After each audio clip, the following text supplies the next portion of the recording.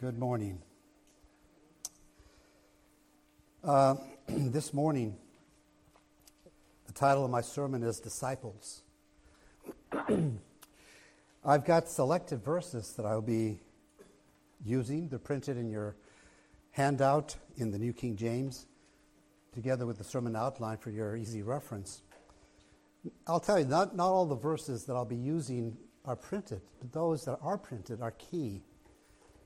And they're arranged in the order that I discussed them in the sermon.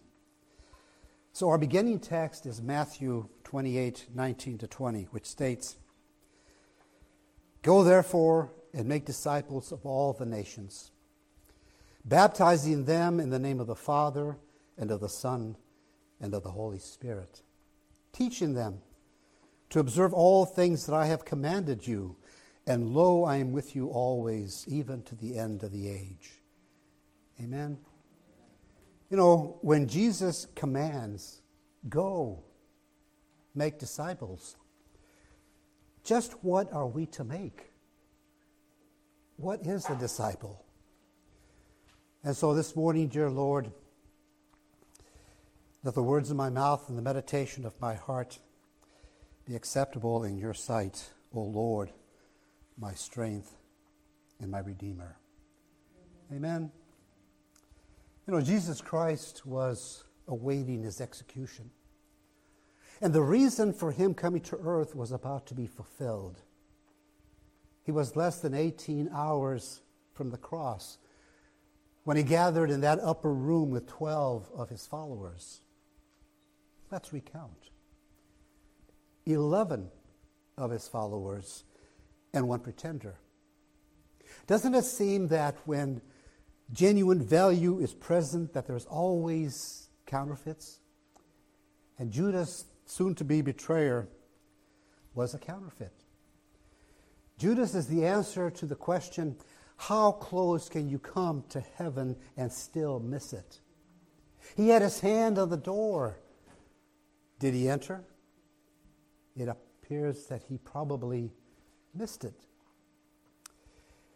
In that upper room were people with personalities, temperaments, emotions, and feelings just like us.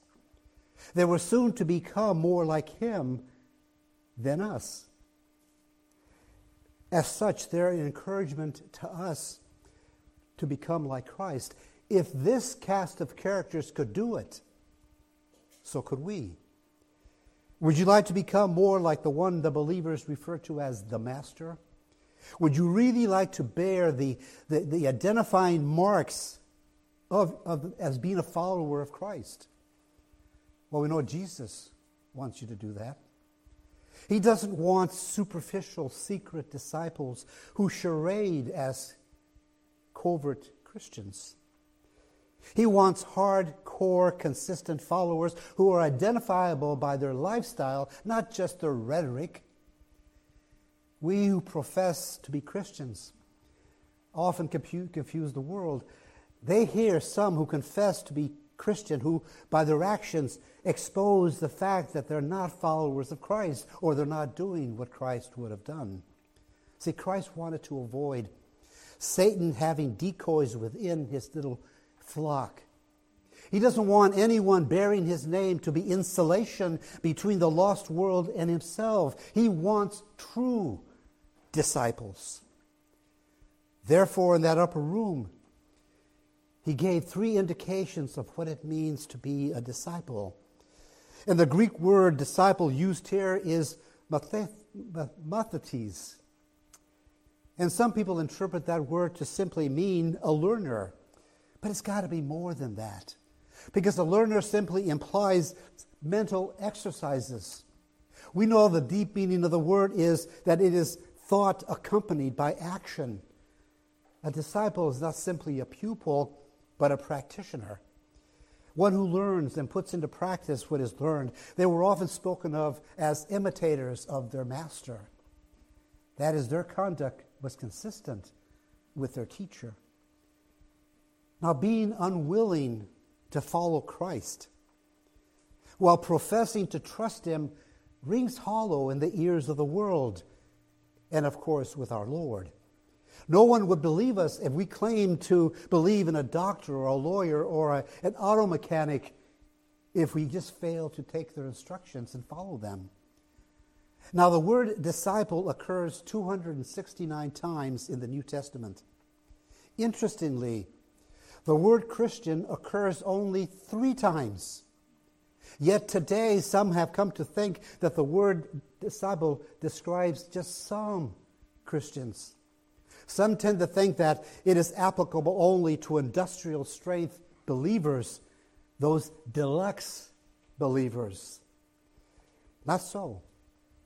It's intended to refer to the standard, basic believer.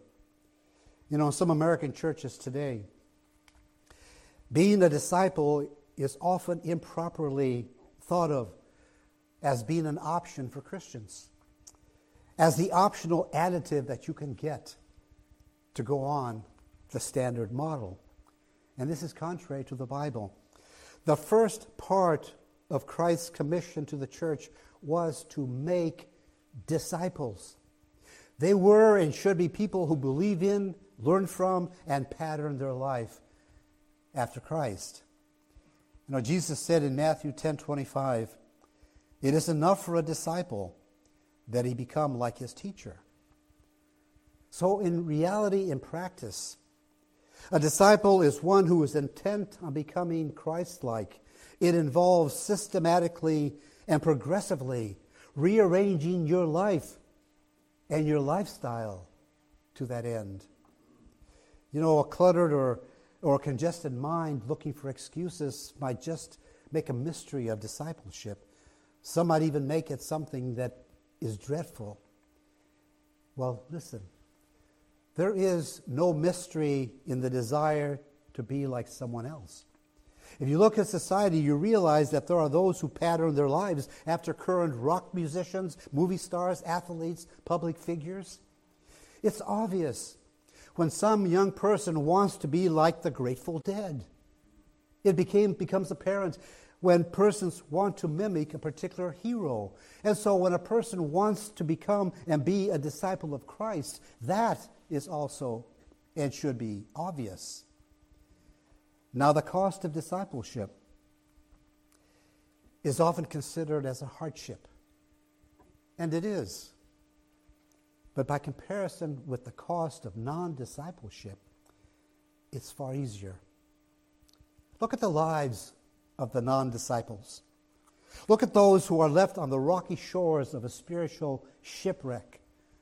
Consider the cost to a non-disciple alcoholic, the pain of being a non-disciple addict, the horror of being a non-disciple victimized by sexually transmitted disease, the sorrow associated with being a non-disciple trapped in destructive, selfish conduct.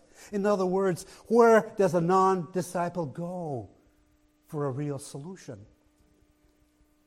Non-discipleship costs, and it will deny you peace that abides, faith that sees life guided by Christ, hope that stands firm in the face of discouragement, and power to do what is right when everybody else is doing wrong.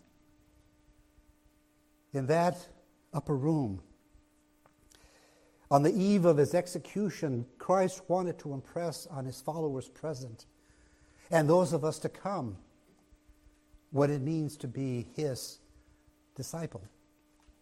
And so come with me now. We're going to see that clinic that Jesus gave on discipleship. It can and it will transform your life. And Jesus shared 3 identifying marks of a true disciple. First, consider in your outline.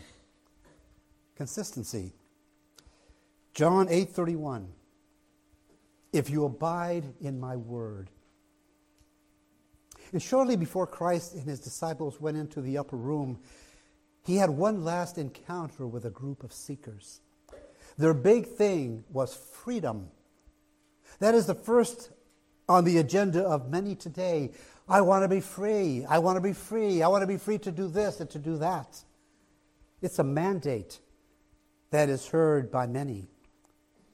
The freedom often sought, however, is like that which occurred on a ship.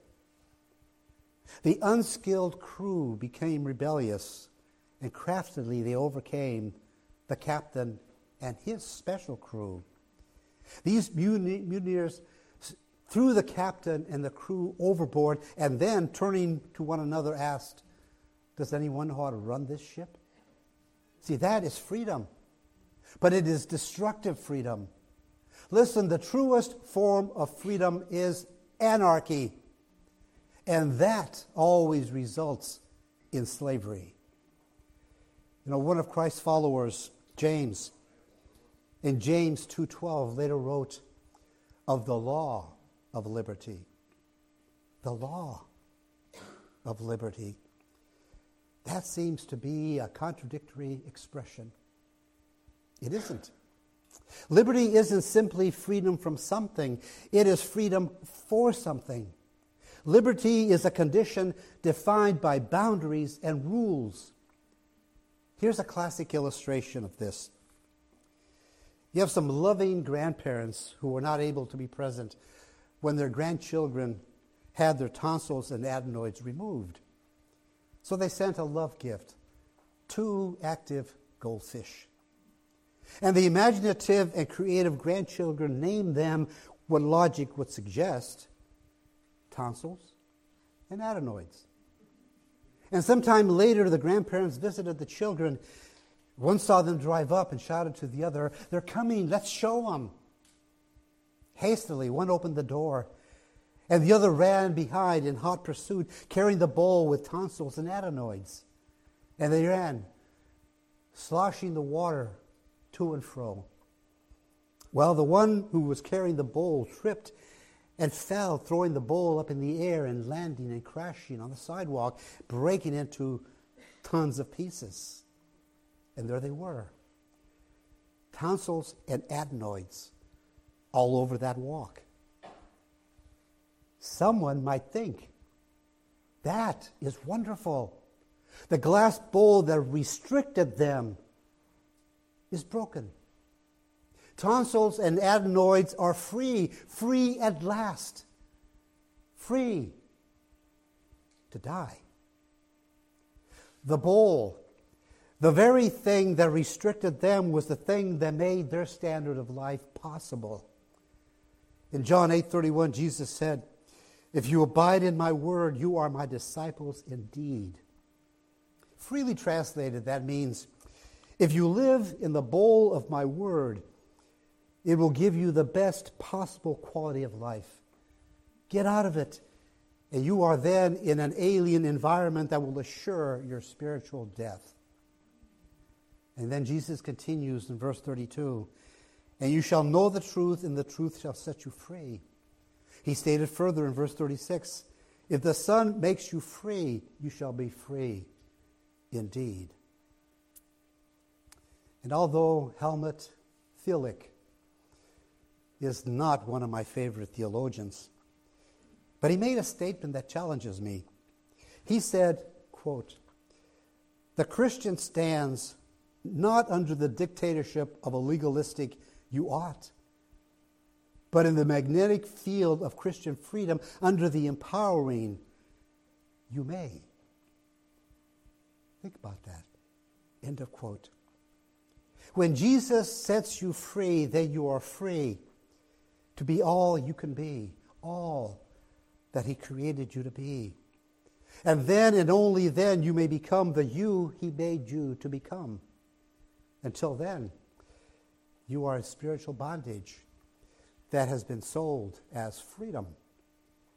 You know, for years, people living in the communist bloc countries had been told that they were free, and the rest of us were in bondage. Well, many of them believed that lie for decades. Only now, when some know freedom, are these truly aware that they were in fact living in a slave state. But listen, the first indication that we've just discussed in your outline of discipleship is that we learn and live God's word. James, in James 1:22, stated, "We are to be doers of the word and not hearers only." Then consider second in your outline, compassion. Our text, John 13:34 and 35 states, "A new commandment I give to you, that you love one another, as I have loved you, that you also love one another. By this all will know that you are my disciples, if you have love for one another." Love one another, with all of our differences, is a miracle. I don't love you because you are so lovable. I don't love you because I am so loving. We love one another because he first loved us, and it is his love in us that enables us to love one another. Tertullian, writing shortly after Christ's death, he remarked of the Christians, he said, "Behold how they love one another." And we also don't love one another because we always have the same opinion on issues. We love one another because Christ has enabled us to do so. You know, some churches consisting of members who are not truly regenerated or who are not abiding in his word, they divide over issues. The love of Christ should enable us to disagree without being disagreeable. In John 6:66-68, this is one of the saddest statements in Scripture. It follows an occasion when Christ explained the cost of discipleship, and it said, "Many went out from him.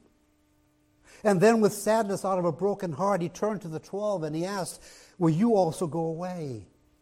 Peter answered, 'Lord, to whom shall we go? You have the words of eternal life.'" So listen, abide in his word and love one another with all the differences that may exist. I've even heard of churches dividing over which side to put the piano on, the color of the carpets, or the color of the walls. You know, up in Tennessee, there was a Baptist church. Its setting is one of those rural areas. It practiced foot washing. And the original church split over an argument over which foot was to be washed first. And the group withdrew and named their new church so that everyone would understand which foot comes first. So now we have the Left Foot Baptist Church. Now, I'm sure some were mistakenly sincere that the choice was scriptural.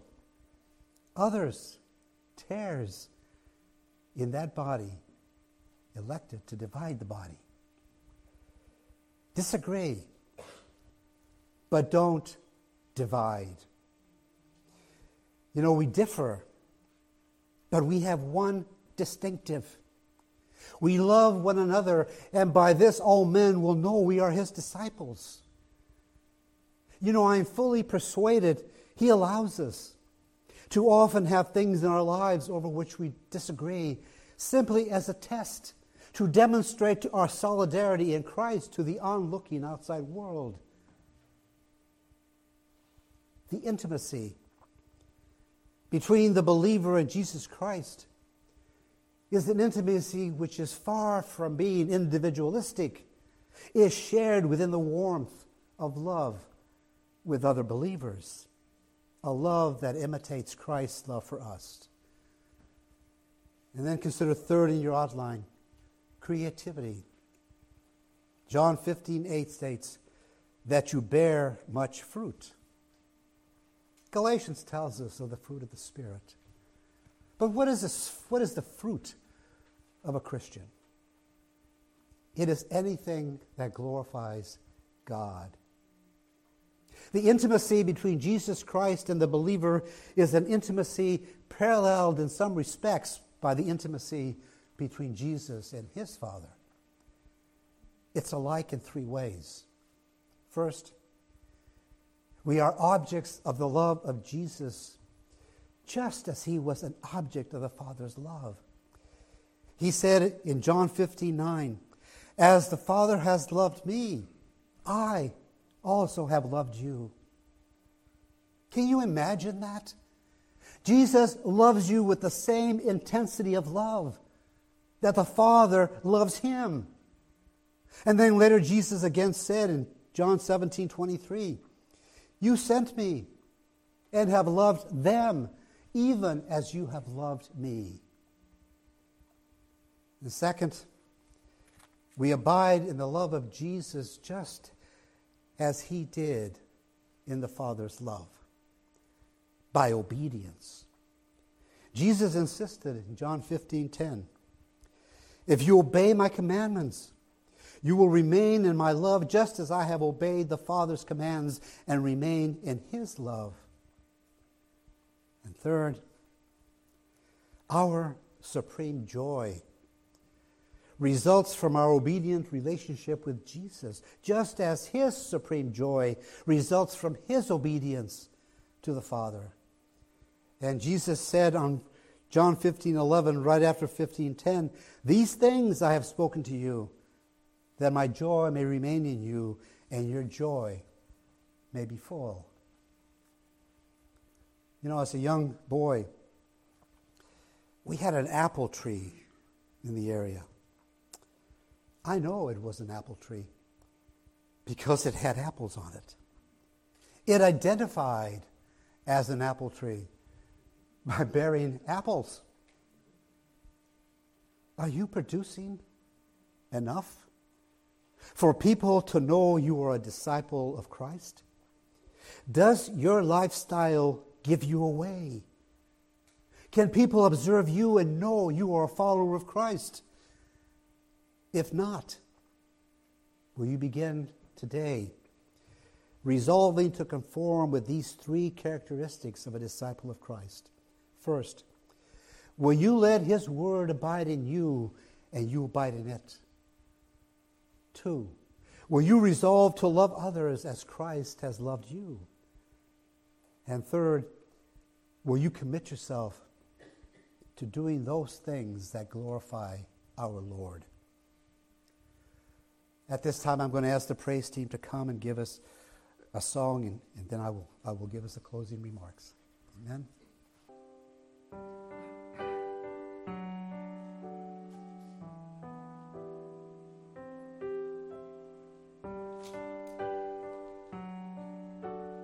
Majesty and glory that words fail to describe, expanses of the heavens that have never met an eye. Wonder fills this worshiper with unreserved delight. May your name be lifted high. Who is there like you, O Lord, worthy of all praise? And who was there before you, Lord, ancient of old days? Wonder fills this worshiper, and all that I can say. May your name be lifted high.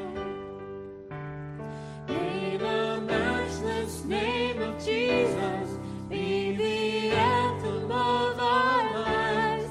May the power of his presence mark our hearts with holy fire. May we imitate his holiness, that all might see the light. And may your name be lifted high.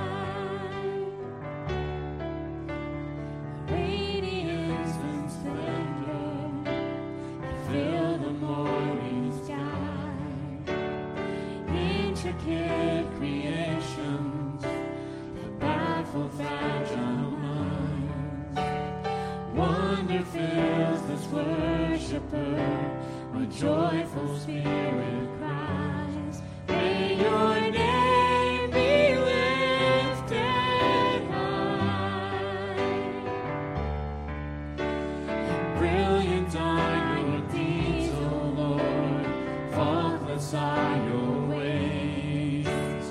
Perfect are your precepts, Lord, forevermore unchanged.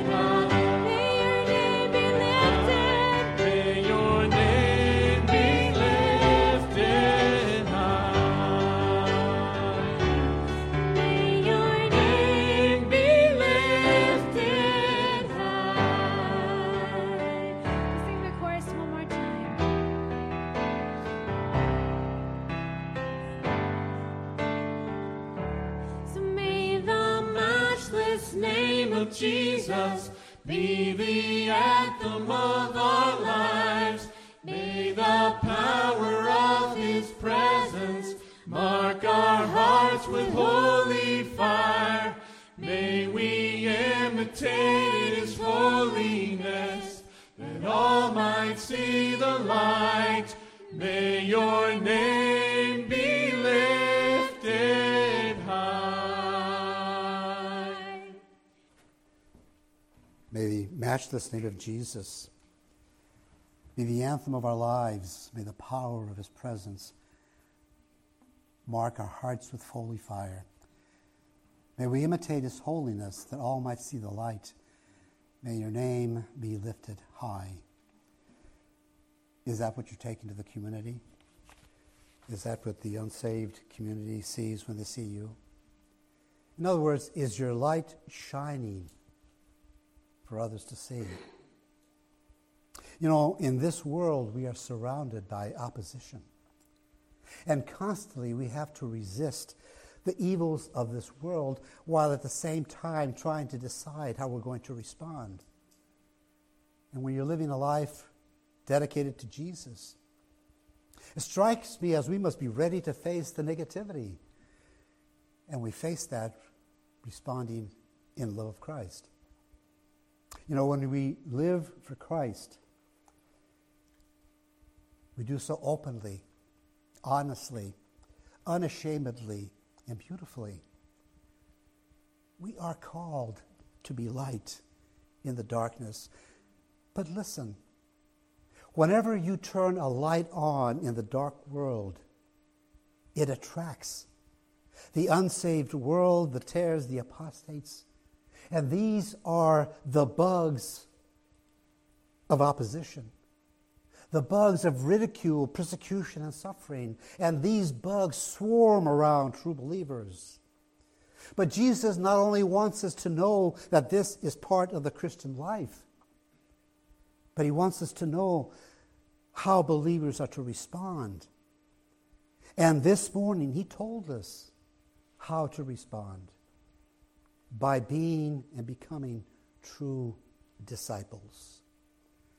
Amen. Blessings to you all. I'll see you all next week. Amen.